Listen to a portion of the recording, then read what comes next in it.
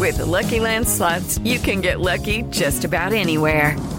This is your captain speaking. We've got clear runway and the weather's fine, but we're just going to circle up here a while and get lucky. No, nothing like that. It's just these cash prizes add up quick. So I suggest you sit back, keep your tray table upright, and start getting lucky.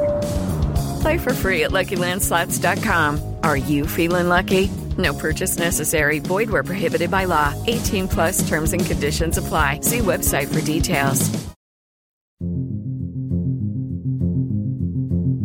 Welcome to the Advisory Opinions Podcast. This is David French with Sarah Isgur.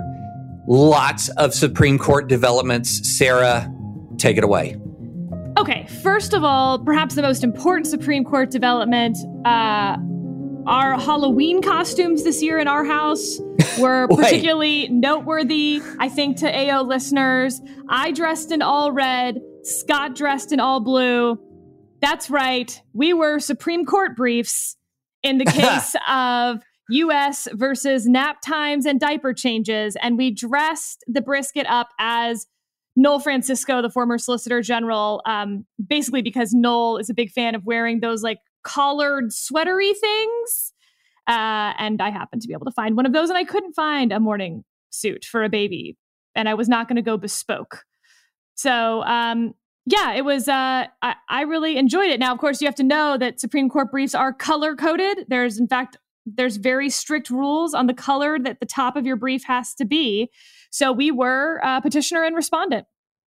So I have just a mild bone to pick with you here, Sarah. Uh-huh.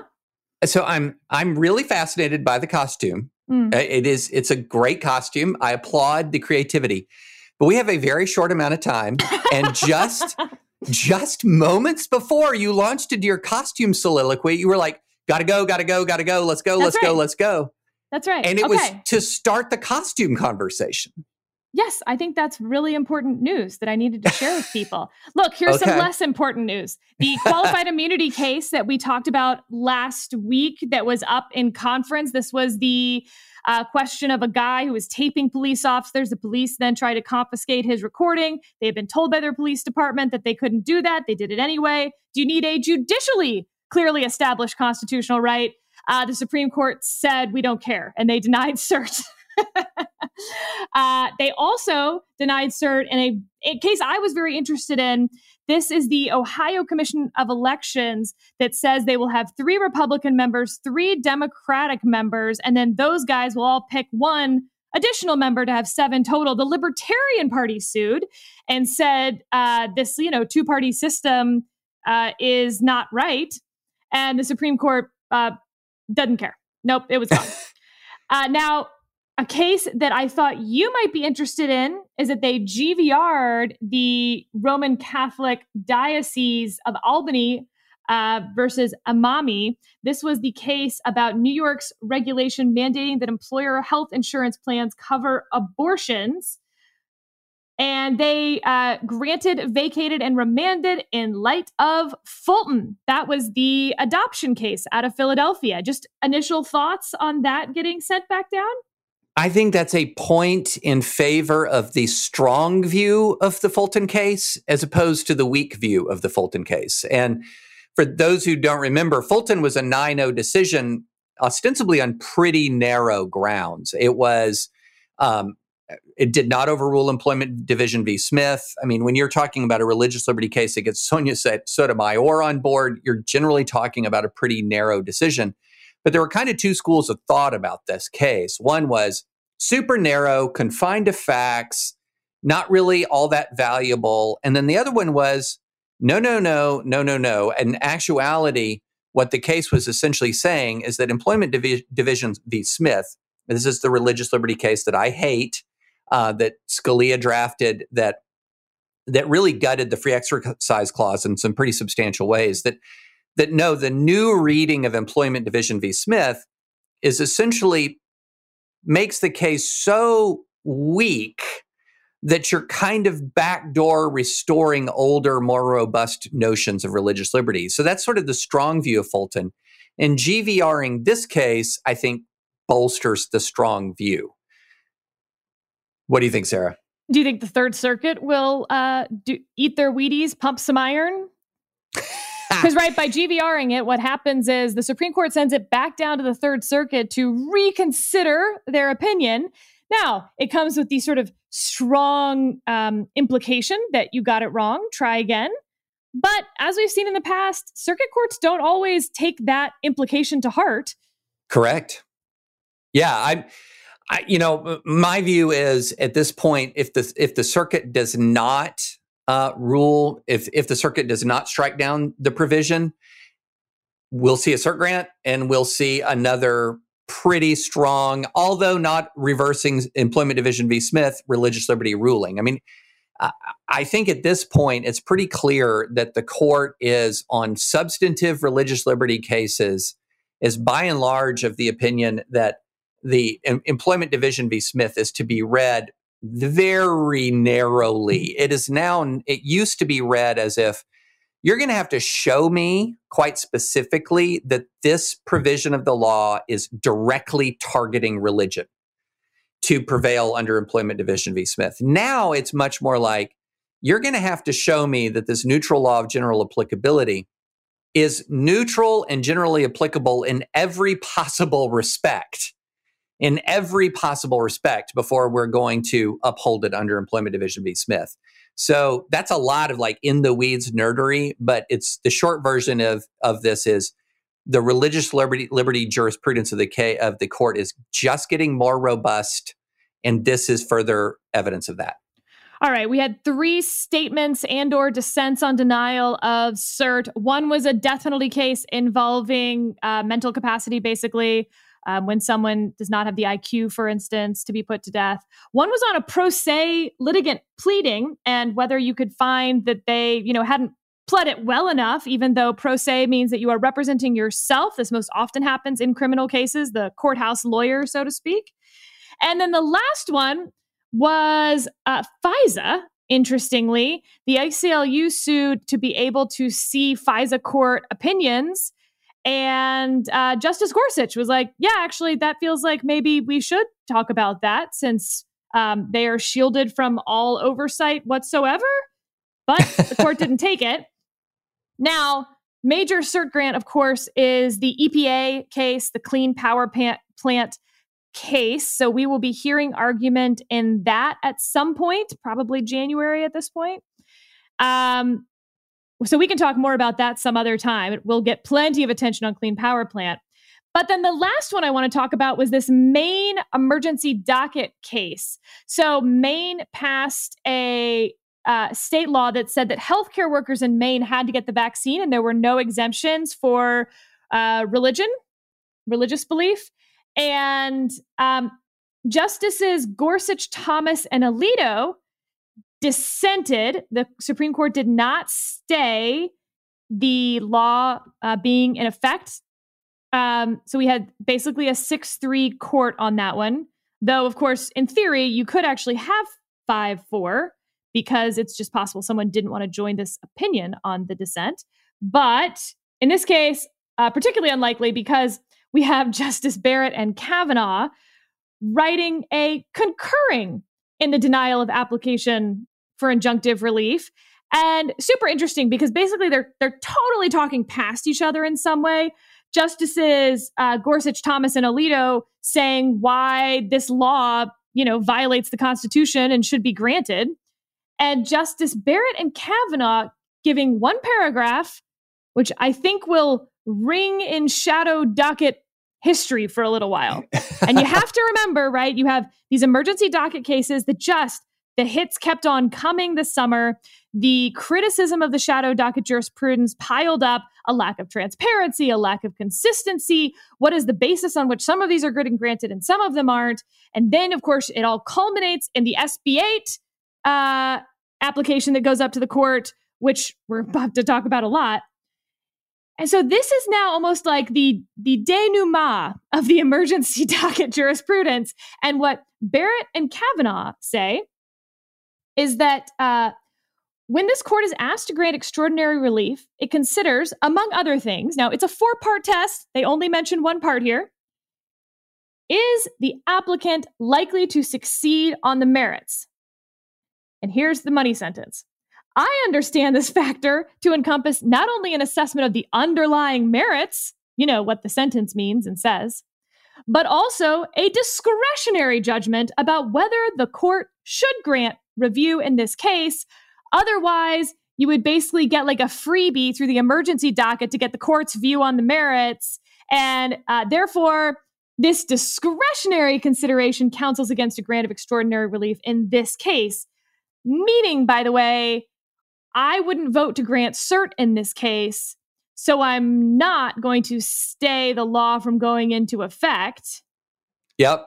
That's going to be the new emergency docket policy, is it now? Okay, maybe. I think it's solid, Sarah. I actually do think it's solid. I just wish, we eventually need to get these on YouTube because you're totally missing the expressiveness of Sarah. I get such immediate feedback on my points. You have no idea. There was that what was the gymnast who finished with silver in the vault? Michaela Maroney. You gave me the Michaela Maroney face. I did a little, yeah. You did a little. But I think it's a fair standard to say, wait, whoa. We don't hear everything. We don't hear everything.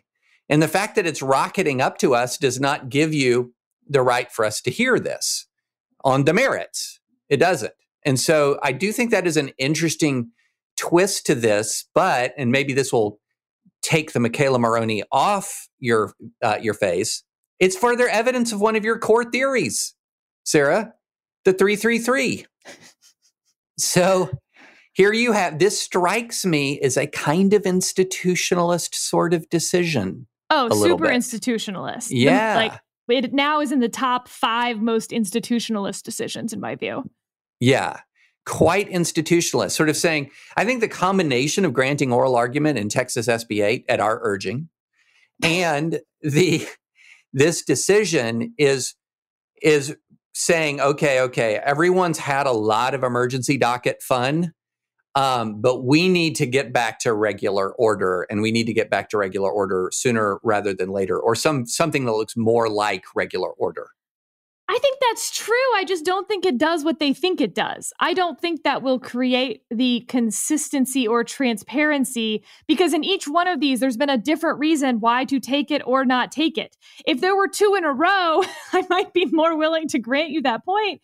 But, that is the likelihood to prevail on the merits is but one part of injunctive relief factor. There's the likelihood that denying relief would lead to irreparable injury. That's one. How about whether granting relief would harm the public interest? As in, I understand the point. They're basically just adding a 5th one, whether I vote to grant cert in this case. Fine. I'm all for that being a factor. But it doesn't get around the fact that even if you would not vote to grant cert, you need 4 votes to grant cert, but you need 5 votes to give emergency relief. So it's just all kind of messy. I don't think this solves the problem. No, I'm not saying it solves the problem. But I think there is a message of kind of slow your roll going out there. But I also think, Sarah... No one's slowing their roll. No one's going to slow their roll based on this. I know. But you might... let me finish. All right, so here we go. The idea... So we've been going through pandemic law, and pandemic law has led to an awful lot of these emergency docket cases around religious liberty issues, for example. I mean, we've had a bunch of them. And we're now seeing a bunch of cases going up on the vaccine mandate issue. So I think there's sort of 2 things going on here. One is the slow your roll message. And then here's the one I want to see if I'm going to get the Michaela Maroney face on. I think Barrett and Kavanaugh may think a vaccine mandate is going to even pass strict scrutiny. And that might be part of what's going on here. So I got the intrigued nodding. You did get intrigued nodding because I 100% agree with you and said that to Scott last night. So to explain, right, Gorsuch, Alito, and Thomas are saying this doesn't pass strict scrutiny because this, it's basically a balancing test, right, guys? So you have the religious interest of the individuals pitted against the state interest. What is that? To Gorsuch, Thomas, and Alito, they're saying that basically the court did some heavy lifting for the state and rephrased the state's interest in a more compelling way, in a broader way, that basically, the state has interest to protect public health of people. Well, great. Their point is no, that's not the interest. It's much narrower, in this case, to, force people with a religious objection to get the vaccine. Because those people in particular would pose some kind of additional risk.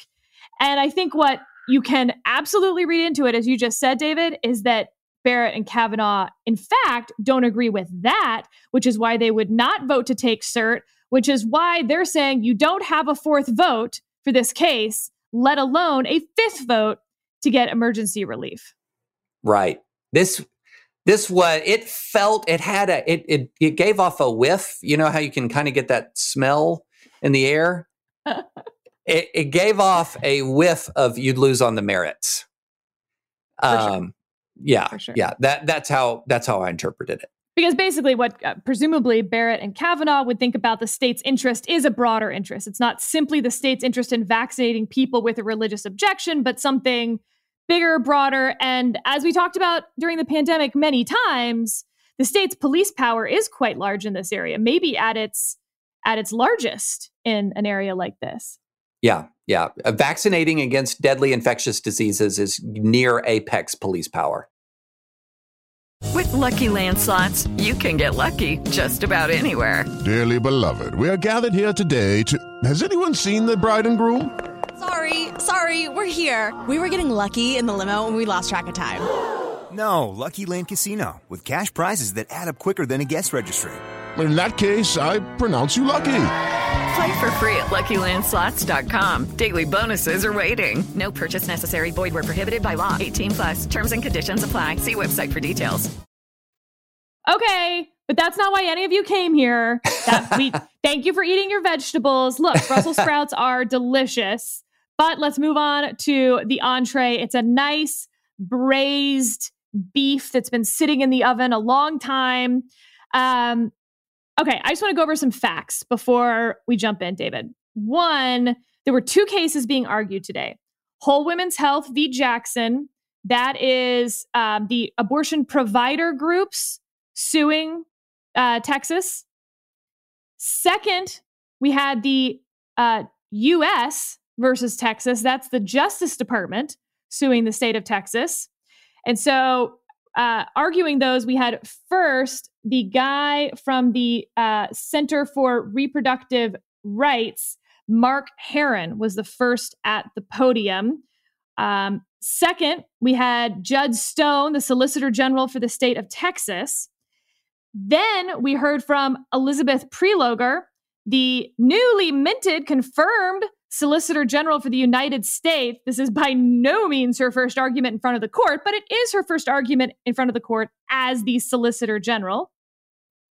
So that was exciting, and congrats to Elizabeth. She is just one of the best oral advocates in the history of the world, as best I can tell. I saw her in the Ames court competition back in law school, David. Wow. Yeah, I mean, she's been that good, forever. And then you had Judd Stone argue again as Solicitor General for the state of Texas against the SG. And then they gave Jonathan Mitchell, the former Texas Solicitor General, and the guy who wrote the law review article that we spoke about that kind of came up with this concept in the first place, they gave him divided argument time, actually, in that case. So we heard from lots of people, and it lasted for 3 hours, almost on the dot. All right, David, high-level takeaways, in the weeds takeaways. What do you think? So high-level takeaway. This is absolutely why you do just a preliminary high-level takeaway. This is absolutely why you do emergency docket oral argument. This is why, because you really got to see them hash this thing out in real time, and it was fascinating to listen to it. The other high-level takeaway is what a mess What a mess. Because we've said this before, essentially what Texas did is it hacked our political system. It hacked the judicial system. We talk, during the age of Trump, what we do is we talk a lot about there was a lot of discussion about norms and guardrails and habits and practices and traditions and all of those things. And a lot of people, they even begun to make fun of that sort of conversation. My norms, norms this, norms that. Well, there's kind of a normal way in which you practice law when crafting and challenging laws in the era of judicial review, which is most of the constitutional history of the United States of America. And pre-enforcement judicial review has become commonplace. And so what they essentially did was try to engineer a way to not just prevent pre-enforcement judicial review. And this is what I thought the Whole Women's Health Advocate was actually pretty good about, was also making the entire system kind of fundamentally chaotic. Because what you could do, any person can sue. They could sue multiple times over the same incident without demonstrating any kind of level of personal injury. It was really a remarkable demonstration of how thoroughly the system had been hacked. And then hearing them the court trying to apply precedent to a law that didn't have a lot of precedent behind it. Everyone is straining and struggling to fit this into a box when it seemed to me it was literally designed from the ground up to not be in the box. That was kind of my high level assessment of it. All right, let me add some additional high levels from me. One, very interesting that very few people wanted to make this about abortion, justices or advocates. In fact, I would say that guns came up. Technically, if you just did like a word search, I think there's a really good chance that guns came up more than abortion. This, for everyone, presents a sort of scary parade of horribles on both sides. And so that's my second high-level point. The reason that this has kind of hacked the system is because no matter which side you go with, the precedent of it is a little terrifying. So I think the precedent on the one side is sort of obviously terrifying if you just let this fly. The chilling effect, as they talked about it, is not the actual penalty. It's not the $10,000 penalty. It's the flood of lawsuits coming in is chilling the constitutionally protected activity. And so you can't just wait until the end of the lawsuit when the constitutional violation, in their opinion, is the chilling effect. And the chilling effect happens at the threat of the litigation itself. Interesting. But at the same time, and much more complicated parade of horribles is how they allow for pre-enforcement review in this case without it basically also ending state law. To put a finer point on it. Three, I think you could read into some of the justices in terms of their level of crankiness.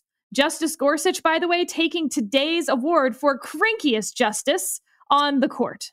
Spicier than Alito? Oh, it wasn't spicy. It was cranky. Very cranky. But even Kagan at various points is like, but wait, what's your limiting principle on this? If you can sue the clerks who only have a ministerial role, as we mentioned, right? You can file a dead cat. It just got so messy. Last thing was, I thought it was very interesting in the first case where he said that he believes that there is a constitutional right to pre-enforcement review of any constitutional harm under 1983, that it's an implied right created by Congress. That turned into another big discussion between the Texas Solicitor General Judd Stone and all of the other advocates, in which really Jonathan Mitchell and Judd Stone were like, Congress could fix this tomorrow. But of course, David, this is a point that you and I have made over and over again. The reason that courts keep putting put in this place is that they know that Congress won't, can't, isn't gonna exactly act to fix anything. And so it keeps falling to the courts to do something. And I think this is the best example of just how serious that can get. Because yes, if the Congress were functioning, they could fix this tomorrow, and then we wouldn't have this hand-wringing over what to do. But an implied right to pre-enforcement review under 1983? Okay. Yeah. Because the interesting thing about this case is what you could see in real time is, and this is, I think, a really helpful thing to sort of explain to listeners who are not lawyers, who are not litigators, which is a ton of our listeners. Not only is there an outcome of a case, there is a rule, there is a law that is then precedent that is generated by that case. And so what you could see in a piece of litigation is not just you win, you lose. It is you win, you lose, and here's why. And here's why. And that is where you could, in real time, see the justices really straining with the here's why, because they know the instant they announce the why, it applies beyond this case. They couldn't just say, Texas, you've done something nobody else has ever done. So here we're going to issue a rule that applies to cases where nobody's ever done this before. And because everyone knows that what Texas has done is going to be a model. This is going to be the kind of thing that other state legislatures will try. So there has to be a rule. And what the heck is the rule? And they tried some out. One they tried out was the chilling effect. And the justices were like, well, it can't be the chilling effect because every tort law has some sort of chilling effect. You're trying to prevent torts, right? Of course, at one point, Justice Alito asked about severability, this idea that the law isn't unconstitutional in all of its applications. So should we just sever the parts of the law that are unconstitutional? And this is where he did get quite spicy. And he said, but I guess in abortion, it doesn't count because they have ruled in previous abortion cases that they are not going to look at severability in abortion cases, abortion distortion at work. Here was the rule that the Solicitor General of the United States tried to offer. Congress intended a forum under 1983, and Texas purposefully got around it and is showing an open hostility to federal rights. The problem with that is that now you're going to do these purpose-based tests on the reason why a state passes a law and an open hostility to a federal right, as one justice mentioned. Okay, but imagine, this was Justice Kavanaugh's question, does the clarity of the constitutional right then matter? And she said, no. Imagine pre-Heller, she would apply this before Heller decided there was an individual right to bear arms because a state in that case was clearly openly hostile to the possibility of a constitutional right to bear arms. Messy. Incredibly messy. I mean, it's the kind of thing, and some of the hypos were interesting. I mean, one of the hypos, what if a class of Americans are told they can't vote? And then, but the state's not enforcing that. You can just sue people who try to vote. Well, shouldn't there be pre-enforcement review of that one? Or does somebody have to vote and be subject to 23 lawsuits in 23 separate counties? I mean, this was really interesting to me. One thing that I thought that the whole women's health advocate did well, which was to draw out sort of like how sweeping this is. That this one act can draw, say, 17 different lawsuits in 17 counties.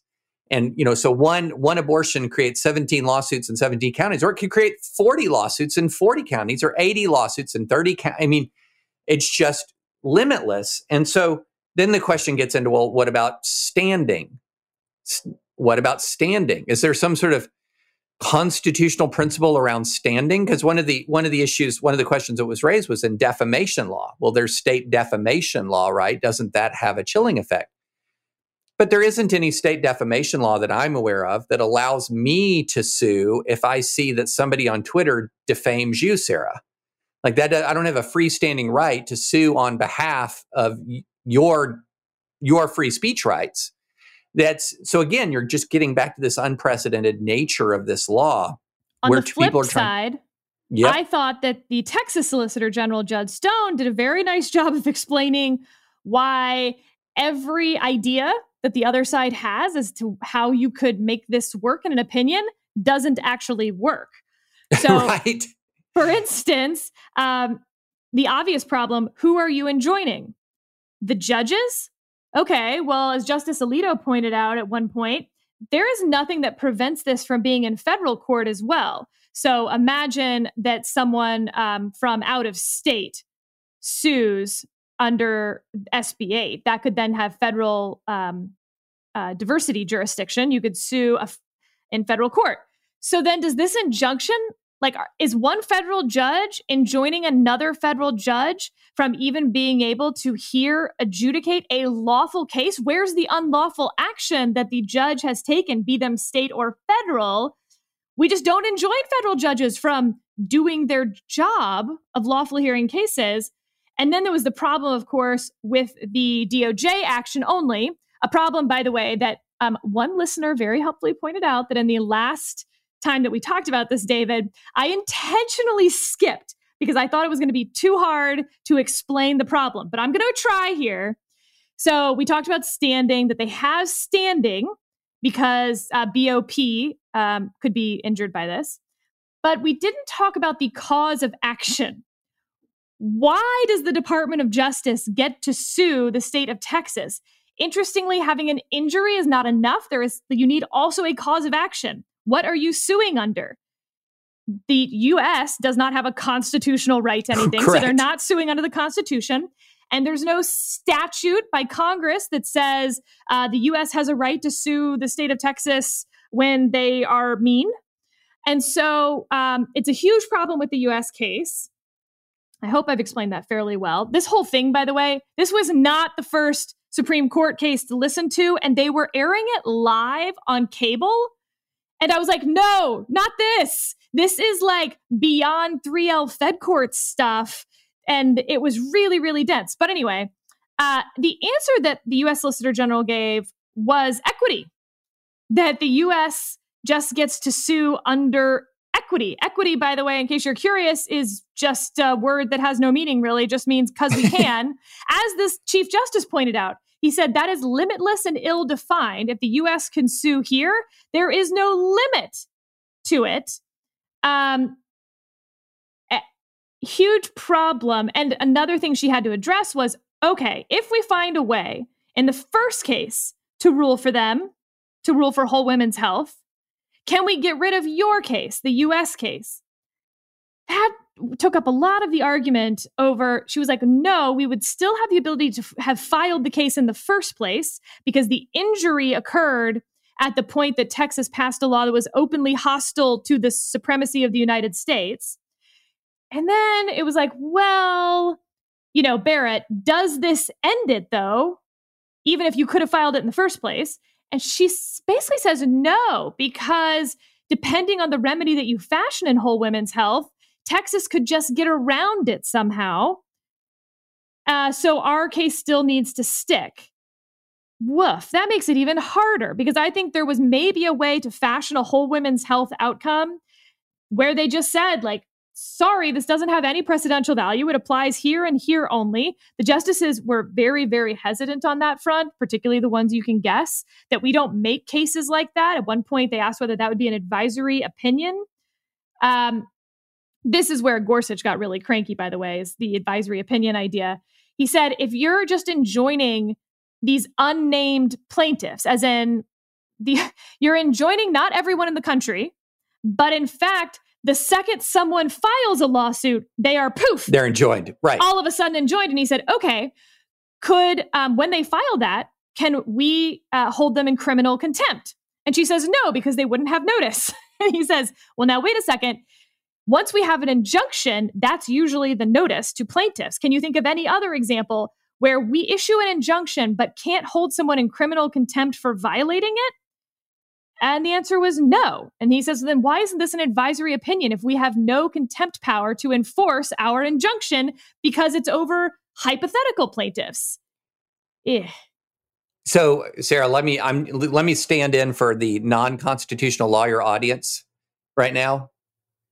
What are you people saying? I know. This is like, and you know what? Normally, I think the justices and the advocates, you can tell when they fully grasp all the problems in a case because it's very easy to understand what they're talking about.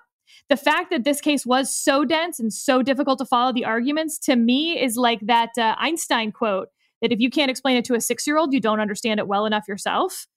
I don't think any of the 9 of them, any of the 4 advocates we heard from, or the 2 of us understand the parade of horribles on that other side, on the injunction side, well enough to be able to explain it to a 6-year-old. And I think, I think what kept coming up in my mind as I was listening to all this was the civil rights era. Okay. In the civil rights era, before the Civil Rights Act, before Section 1983, there were times when state law in the United States of America was flat out broken. Okay, so if you were a white person, you could murder a Black American with impunity, and you were going to be acquitted by a jury. And you had constitutional double jeopardy law. So how could somebody be tried twice for the same crime? So and what was ending up happening is you were having incredible, large-scale deprivation of liberty that was being sanctioned and permitted by state law. And so during the civil rights era, essentially what happened is a lot of civil rights enforcement and a lot of enforcement of just sort of the fundamental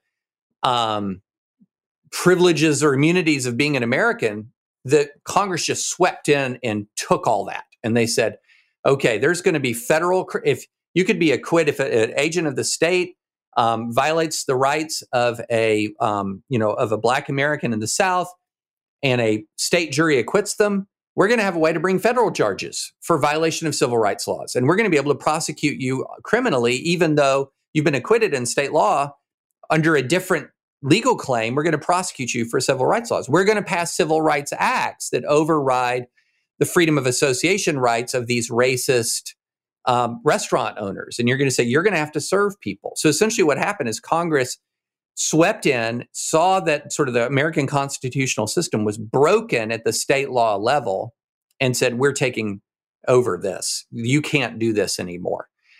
Well, here what you have is, as you accurately said, Sarah, there is no real chance of Congress swooping in here in any real way, shape, or form. And so what's happened here is we have this issue of abortion that is hovering in somewhat of a state of limbo because of the Dobbs case. That's still, because we haven't talked about that. It's still in a state of limbo because of the Dobbs case. And then this mechanism for denying the exercise of this right that is currently recognized under judicial precedent, even though I disagree with that strongly, but it is, and a way to engineer temporary deprivation of rights almost ad infinitum.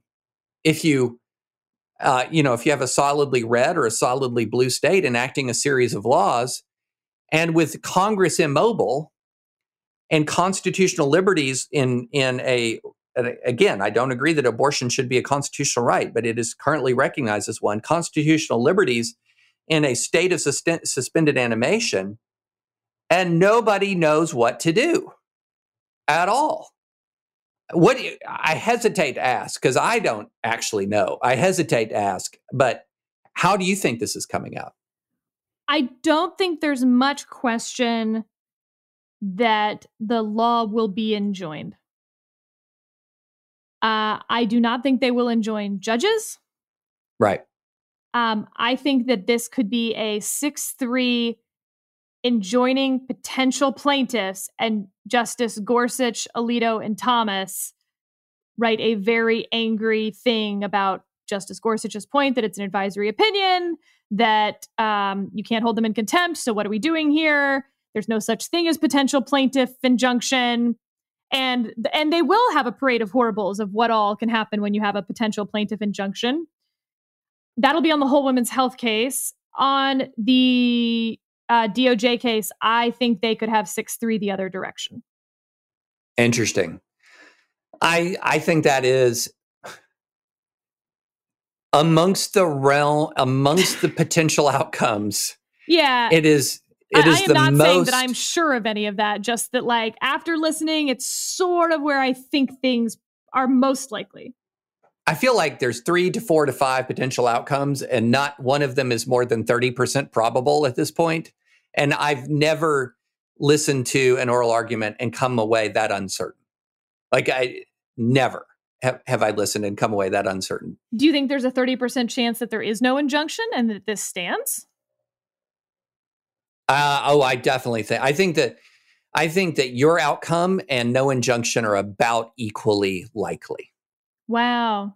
Okay. About equally likely. Now, I don't know. It was interesting. I just have to mention this before I talk about Justice Barrett, but she had my favorite line in the whole oral argument where she asks a question. I even forget what the question was.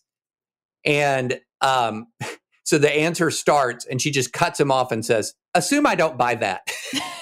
Yes, it was on the constitutionally implied right in 1983 for pre-enforcement review, I believe. Exactly. And she says, "Assume no." Where else is your right coming from here? Justice Breyer also had a nice laugh line. He was talking to your point about civil rights era, Arkansas, school segregation, and the Solicitor General of Texas said, "Well, I think Congress did have a law there." And he says, they maybe didn't, but we don't need to argue about that because if I'm wrong, then I'll just assume it out of the hypothetical." And that got a big laugh because, of course, he would. So, it was interesting, again, just to go super high level. You had 4 advocates and 9 justices, all of whom I think were really working to find the right legal answer. And there is something actually helpful in the fact that this case is not really about abortion at all, because it didn't have the abortion distortion that some of these other cases had. Because we're talking about guns, as they brought up many times. We're talking about guns, we're talking about speech, we're talking about religion, all sorts of other things. Every justice seemed to understand that.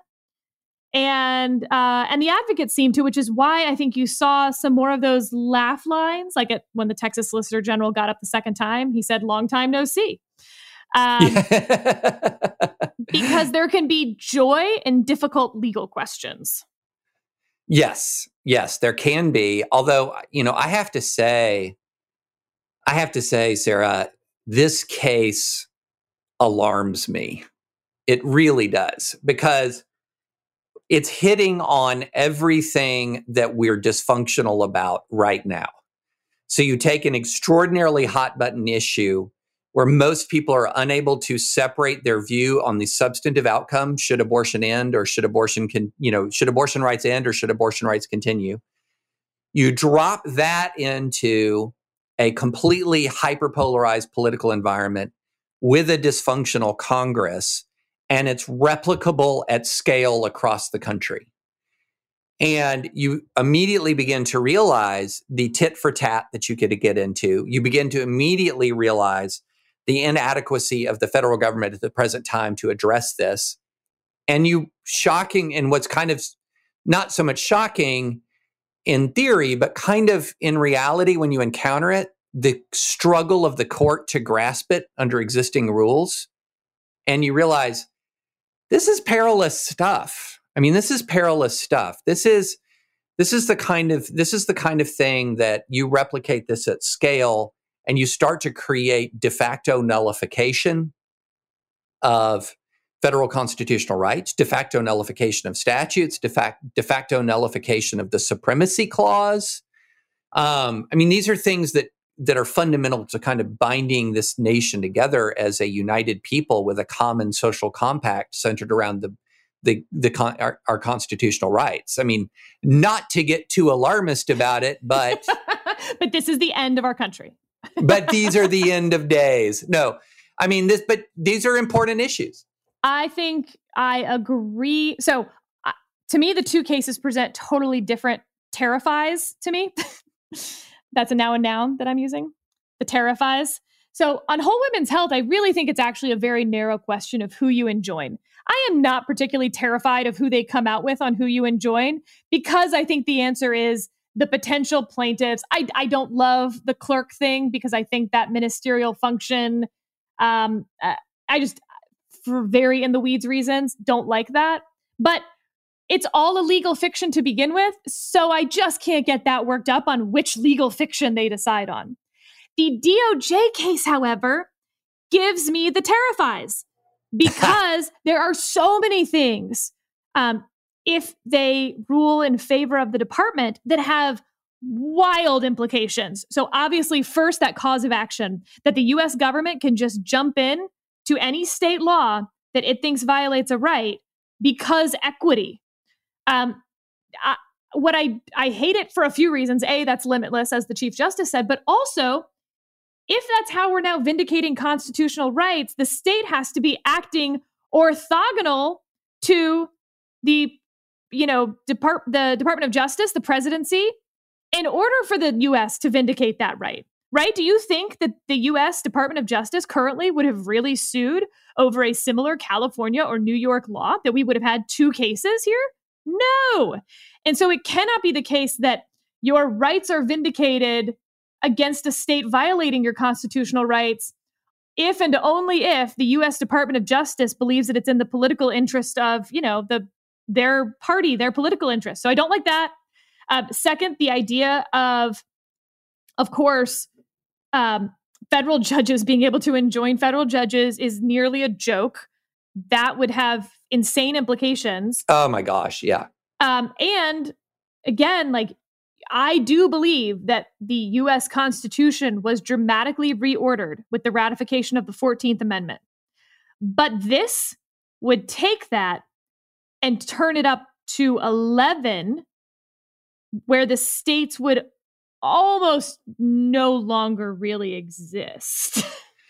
Well, and really, truly, the existence of the state as sort of a distinct entity.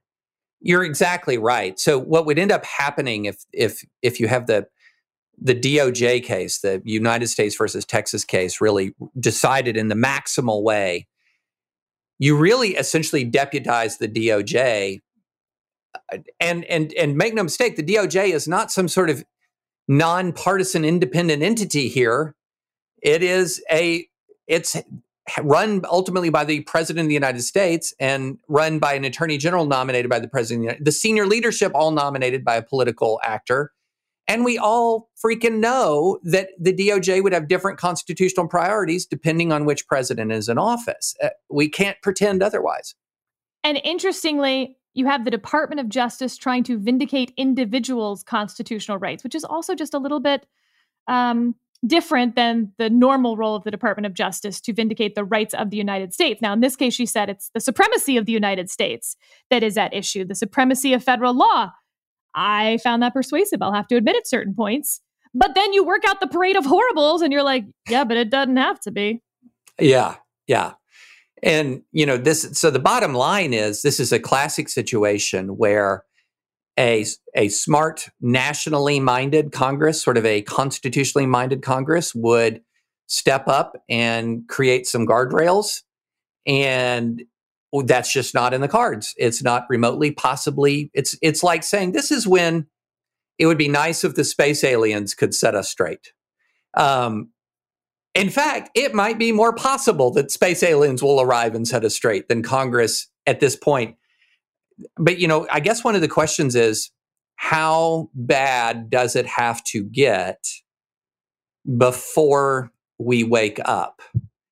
And that question is lingering out there on a host of issues, not just super creative state laws designed to intentionally engineer temporary, long-term, though temporary deprivations of constitutional rights. Well, David, we've got a ton over the next few weeks because, basically the 2 weeks at the beginning of each month are going to be oral argument packed, and then we're going to have 2 weeks to marinate. So before our next meeting, we will have the New York gun case. So lots to come up. But before we leave, I do want to correct/clarify something I said about self-defense last time, as a couple criminal defense attorneys and former prosecutors wrote in. So I talked about self-defense being an affirmative defense. It is, but it is more complicated than that. So I want to read from one of them. As an affirmative defense, the defendant has the burden of presenting evidence of self-defense to warrant self-defense jury instructions. But the prosecution still has the overall burden of proving beyond a reasonable doubt that it was not self-defense. Yes, that is a better way to state all of that. And so I wanted to clarify / correct David. Well, I also want to mention we're going to be at the University of Tennessee Thursday evening for a live recording of the Advisory Opinions podcast. Watch my Twitter feed, watch Sarah's. We'll put out, did I forget the time? 7 p.m. at the Baker Center at the University of Tennessee? It's at 5 p.m.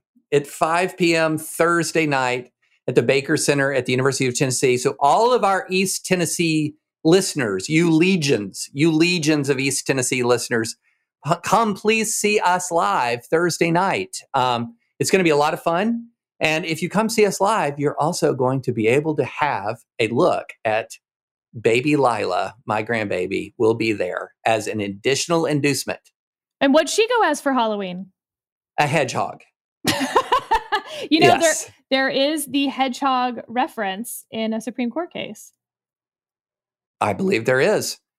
But we can't explore that because I have to go teach a class at George Fox University, Sarah, where I am right now, right outside of Portland, Oregon. So I have to leave. Well, then we will leave our listeners with this hedgehog knowledge. The fox knows many things, but Lila knows one great thing. Nice. I like it. Fantastic. All right. Please rate us on Apple Podcasts. Please subscribe on Apple Podcasts. And please check us out at thedispatch.com. And please come see us in Knoxville on Thursday. And even if you don't, the podcast will be released. So we look forward to talking to you later this week.